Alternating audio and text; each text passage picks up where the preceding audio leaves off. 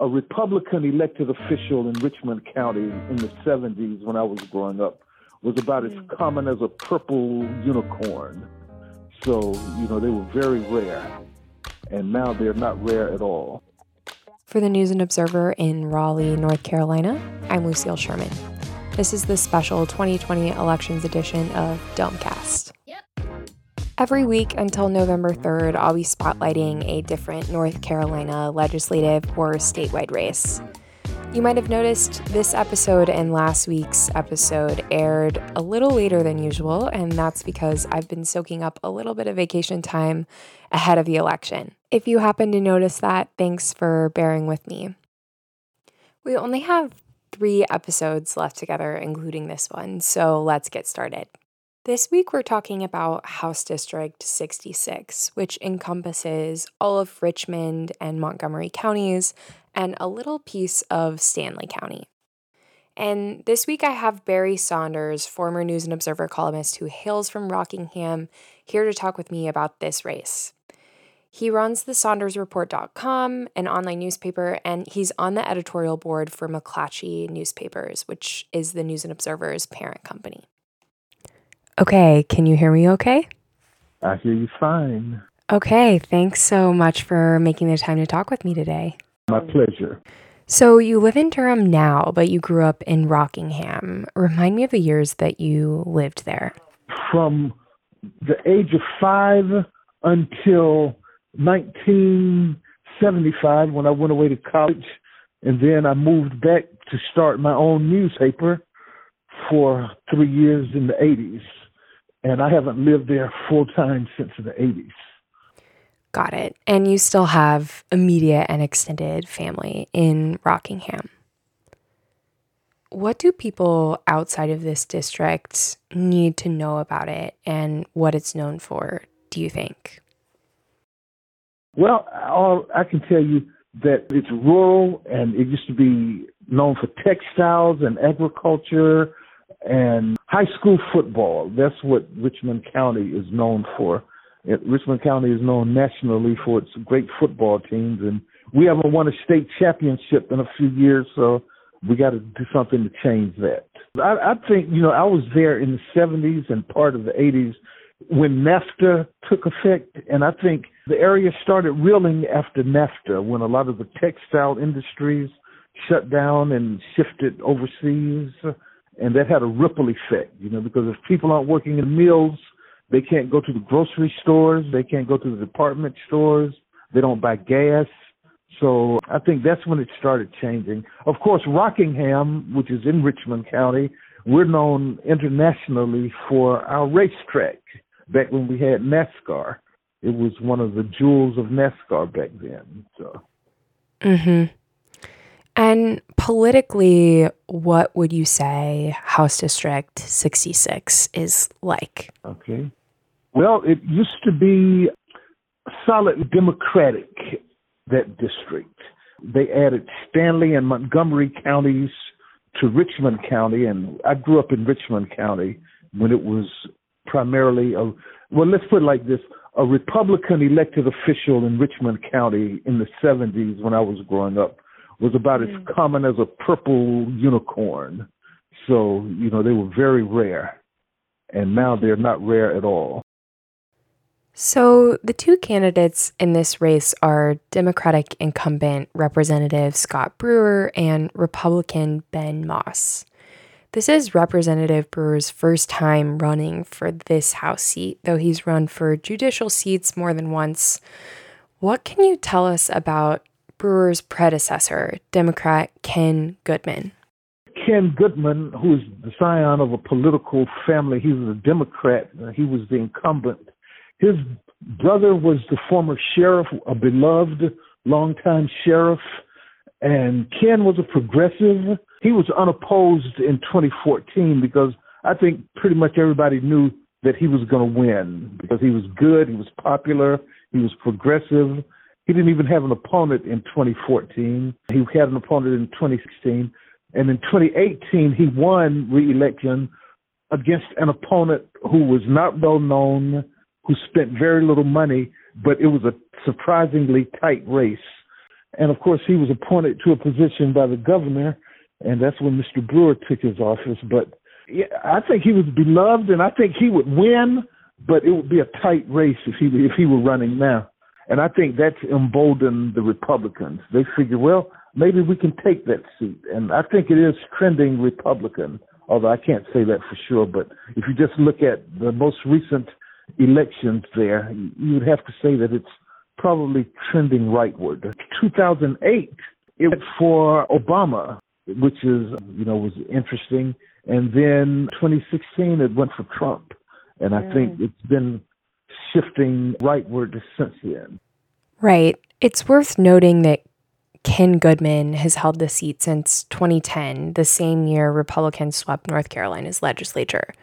He went on to run unopposed in 2012, 2014, and 2016, and then in 2018 won by just 51% of the vote against Republican Joey Davis and Green Party candidate Justin Miller, and was appointed to the Industrial Commission by Governor Roy Cooper in 2019 when Representative Scott Brewer replaced him. And you're right, this district went for Obama in 2008 and went for Goodman in 2010, and all the years following went for Obama in 2012, and then in 2016 went for Trump. Beyond that, though, what issues do you think are most important to the constituents in this district? Well, I haven't lived there full time in a long time, but I imagine the same issues that affect everybody. Jobs right now, jobs in the economy. I think those are main issues that everybody's dealing with. That's all the questions I had for All you. right. Thanks so much for taking the time to talk with me today. Okay, Lucille. Bye-bye. We'll be right back to talk a little bit more about this race after the break. Here's what else you need to know about this race. Flip NC is a nonprofit I've mentioned on previous episodes, and one of its goals is flipping at least one North Carolina legislative chamber to blue. The group has classified House District 66 as the most vulnerable House seat, and Civitas's partisan index says this district leans Republican.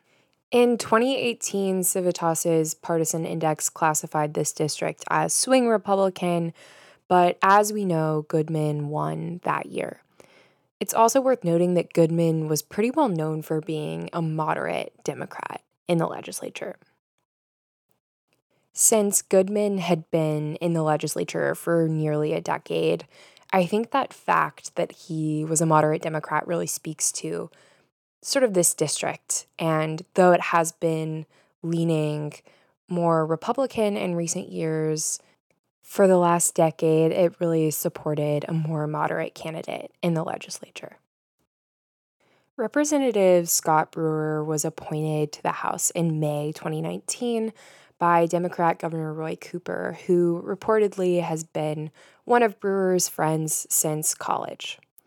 Since Brewer has been in the legislature, he's been a primary sponsor of around 10 bills, mostly pertaining to crime in courts, likely due to his experience as an assistant district attorney and district court judge.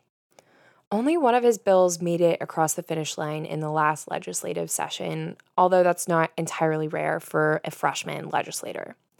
House Bill 1157 is the bill that was signed into law, and it abolished coroners in 4 counties. Those were Montgomery, Avery, Bladen, and Hoke.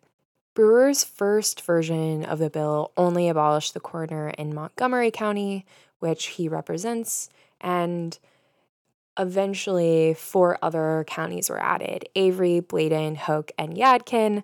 The final, Yadkin, was eventually taken out in the end. Brewer also supports Medicaid expansion, expanding broadband access, and increasing employment insurance benefits. His wife is a public school teacher, and he said he supports pay increases for teachers. And the North Carolina Chamber of Commerce also recently recognized Brewer as a jobs champion in its latest How They Voted report, which analyzes which way legislators vote in a variety of bills. One last note that's a little bit more complicated. In 2003, the North Carolina State Bar opened an investigation into Brewer along with another prosecutor, Ken Honeycutt, in regards to a 1996 death penalty case that Brewer and Honeycutt prosecuted. In that case, Jonathan Hoffman was sentenced to death for robbery and murder, and one of the key witnesses was Hoffman's cousin, Jonell Porter, who was facing prison time and later said he made up the testimony about Hoffman in order to get a deal. So in 2003, the State Bar opened an investigation into Brewer and Honeycutt in regards to their handling of that case and accused them with lying, cheating, and withholding evidence, saying Brewer and Honeycutt hid the deal that they made with Hoffman's accuser. After 7 years on death row, Hoffman won a new trial in 2004 and was freed in 2006. And the bar eventually dismissed those allegations of misconduct against Brewer and Honeycutt, saying Hoffman's defense attorneys missed the deadline for filing a grievance against Honeycutt and Brewer. Now to Republican Ben Moss. He served for the last decade on the Richmond County Board of Commissioners, and he touts that he's an avid supporter of the Second Amendment and the NRA. Earlier this year, he drafted a resolution to make Richmond County a Second Amendment sanctuary. Recently, Moss called Brewer anti-God without providing any context, according to reporting by the Richmond County Daily Journal. So, for Democrats to flip the House to blue, if they can't defend this seat, they'll need to pick up a total of 7 seats rather than just 6. Republicans feel pretty strongly that they have this race in the bag, but to be determined on Election Day. We'll be right back. We're in the final stretch. There's around a week and a half left until Election Day. Early voting is already well underway in North Carolina, where around 2 million ballots have already been cast. 1.5 million of those ballots are one-stop early voting, which began on October 15th, and 673,285 of those are absentee ballots. There's also been a lot of news surrounding the rules regarding absentee ballots that my colleague, who I talk about often, Danielle Battaglia, has done a great job of covering. The latest is that the U.S. Fourth Circuit Court of Appeals allowed the State Board of Elections extension on when a ballot must be received to stand. As of now, a ballot must be received by November 12th at 5 p.m., and previously it was November 6th at 5 p.m. Either way, your ballot must be postmarked at 5 p.m. on Election Day, November 3rd. But as of right now, it has 9 days to make it to the Board of Elections. The opposing parties in this case are expected to appeal to both the North Carolina and U.S. Supreme Courts, so we'll see where this goes next. Also worth noting, plenty of presidential candidates, vice presidential candidates, and their surrogates have been visiting the swing state of North Carolina in the final days before the election. If you're curious about what they've said or where they've been, check out newsobserver.com to read our coverage. Thanks so much for listening. We'll see you Monday.